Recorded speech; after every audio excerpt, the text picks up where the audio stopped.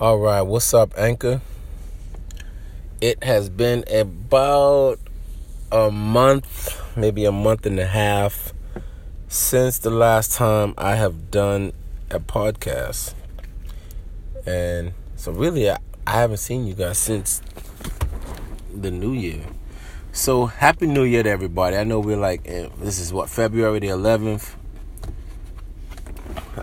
Haven't seen anybody in January. And just to give a quick update on what's been going on with me. So, as y'all know, my time is coming short. I will be getting out, or I'll be retiring from the Marine Corps. 20 years, active duty, joined back in 2001. But ever since I joined, I already knew, even as a teenager, I knew that I only wanted to come in the Marine Corps and do 20 years. That's all I wanted to do. Didn't matter to me what rank I was when it was over. What my duty station was when I didn't care nothing about none of that. I just wanted to do 20 years and get out. So that time is approaching, and May 14th will be the day that I execute a ceremony. And that's it. I'm gone. So that's really where my focus is, along with, what happens to me and my family after that. So I know that I won't, I live on base. I've been living on base my entire time while I was since I've been married. I've been living on base. And, it's been a huge convenience to live on base with, base housing, the maintenance, the water, light bill, all that stuff is taken care of. So to me, it didn't matter to me. In fact, I like living on base. I never thought about moving out in town. I never wanted the hassle of living out in town, finding a house, and then when it's time to leave or, transition to a new duty station, having to sell that house, or was I paying rent or whatever. I didn't want to do that. I wanted to live on base. So that's what it's been for the past 15 years. Yeah, about 15 years. So I don't know what it's like to pay a light bill. I've never paid a light bill. My whole life I've never paid a light bill. I don't know what it's like to pay a water bill. So all of those things are going to be part of the transition for me getting out. There's certain things I just don't know what it's like. But I'm ready. I'm ready to take on those responsibilities. I know I can handle those responsibilities because I've been pretty, responsible and with managing, funds, finances, investments, and things like that. I'm pretty good at that. So now, another thing that I've been focusing on is building my house. I say building my house, but really I'm building my wife's house. It's our house, but it's her house. I'm building a house for where we're gonna live when it's over, and that process is crazy. Building a house, getting the loan to construct, new construction.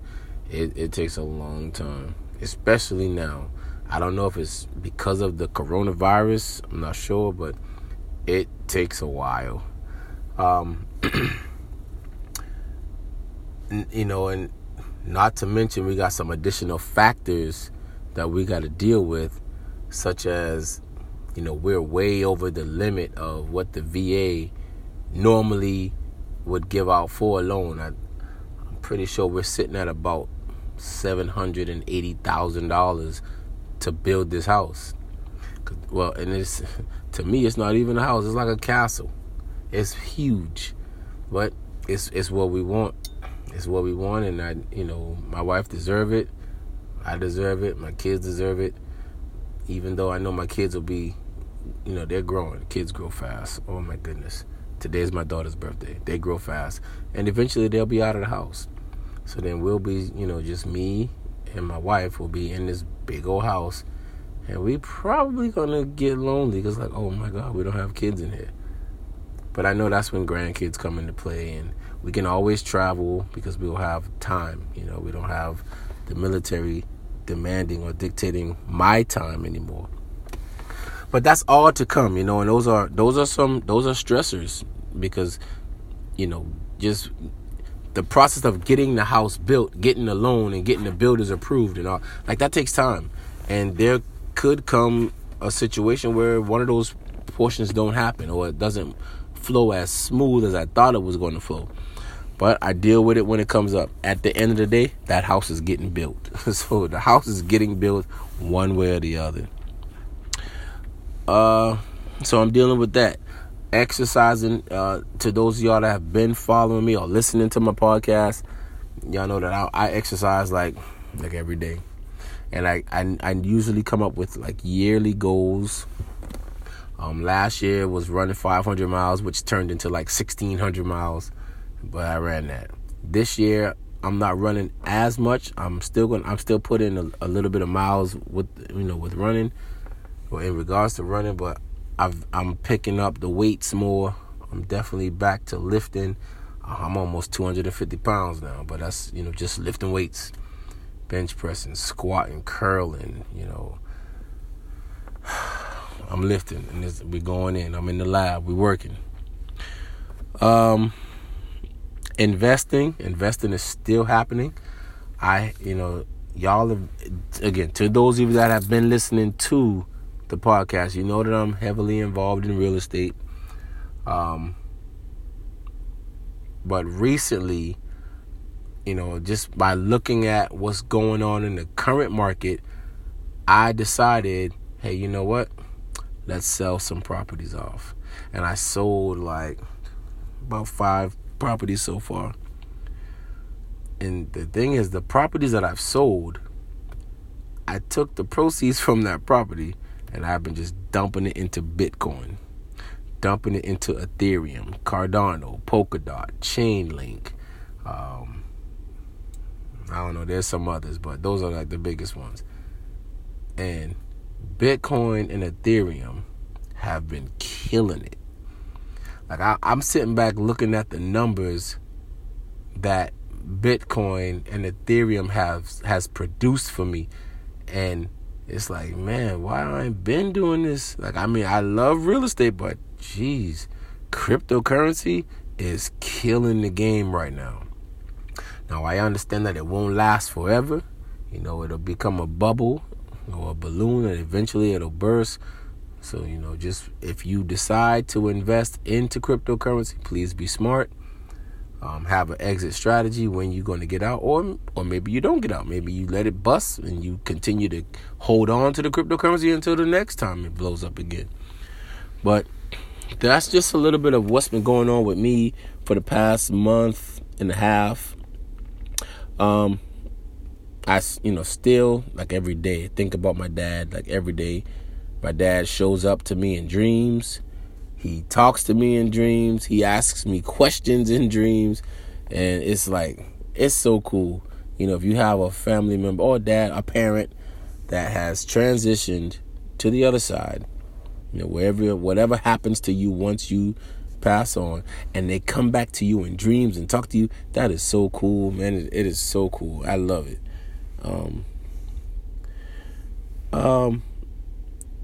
Again, so that's pretty much like the update of what's been going on with me.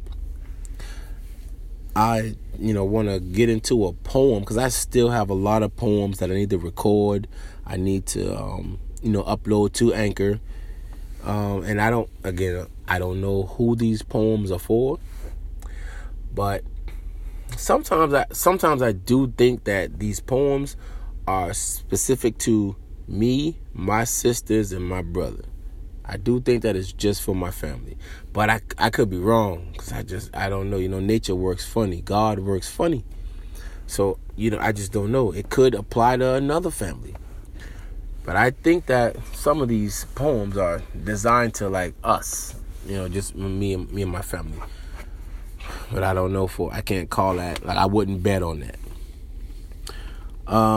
Today I had a phone conversation with my sisters. We was on the phone, and we talked, like, spiritual talk of what's going on in their life, and just how the spirit realm is moving them.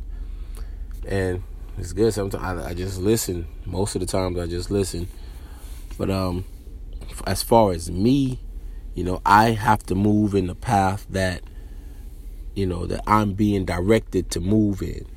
So that's what I do. I move how the Spirit makes me move, and I don't think that I'm doing, or I don't feel that I'm doing the wrong thing. I just do what I feel, and then that's it. So I'm gonna get into a poem from the past. It's more like some notes that I was jotting down, but there is a poem that's along with it. But this was done back in 2019. In fact, I remember where I was. I was in this place called we call it ITX. So it's a field infantry training exercise that's out in 29 Palms, California. I was on COC, or the Combat Operations Center. I was on watch, and this came to me one night while I was on watch. So I'm gonna get into it, and these are some of the notes that I was jotting down. I know who I am. I know what I am. And I know what I'm going to contribute to this planet. On the outside, I'm James A. Jones, husband of one, father of three, United States Marine. On the inside, I'm UMBUKU, poetic entertainer of the world. On the outside, James is a business owner of J&F Rental Homes, where we provide low affordable homes to people of the community of which I serve. On the inside, UMBUKU provides thought-provoking entertainment and life-altering messages to whoever it attracts. Lastly, J&Fs will continue to grow and provide homes to thousands of people, while UMBUKU will grow to become the biggest poet known to mankind, all of which will be forever fueled by Willie Jones. For the longest of times, I wasn't there. I was finding it, refining it, trying to connect with the past. I was timing it. And I appreciate my ancestors' timeliness. My time is bliss. My time is swift. It happens quick, so I must deliver these poems in a way to make them stick. Shift gears. I have no fears. Purposely, I've been inside of the lion's mouth for the past 20 years. Never scared, never shedded a tear, never planned to. I translate my poems in English instead of Bantu. I operate within the realms of the spirit, but I'm a man too, who gravitates towards those like me, so we can stand too, side by side, next to each other, you and UMBUKU. You've made the choice to listen to my voice and the meticulous preparation of this inspiration. I send shockwaves that travel nation to nation for the duration of multiple generations. I've been designed to stimulate and activate sensations. It's a fascination of mine. I will never expire with time. I craft rhymes out of thin air with the drop of a dime. Watch as I shine.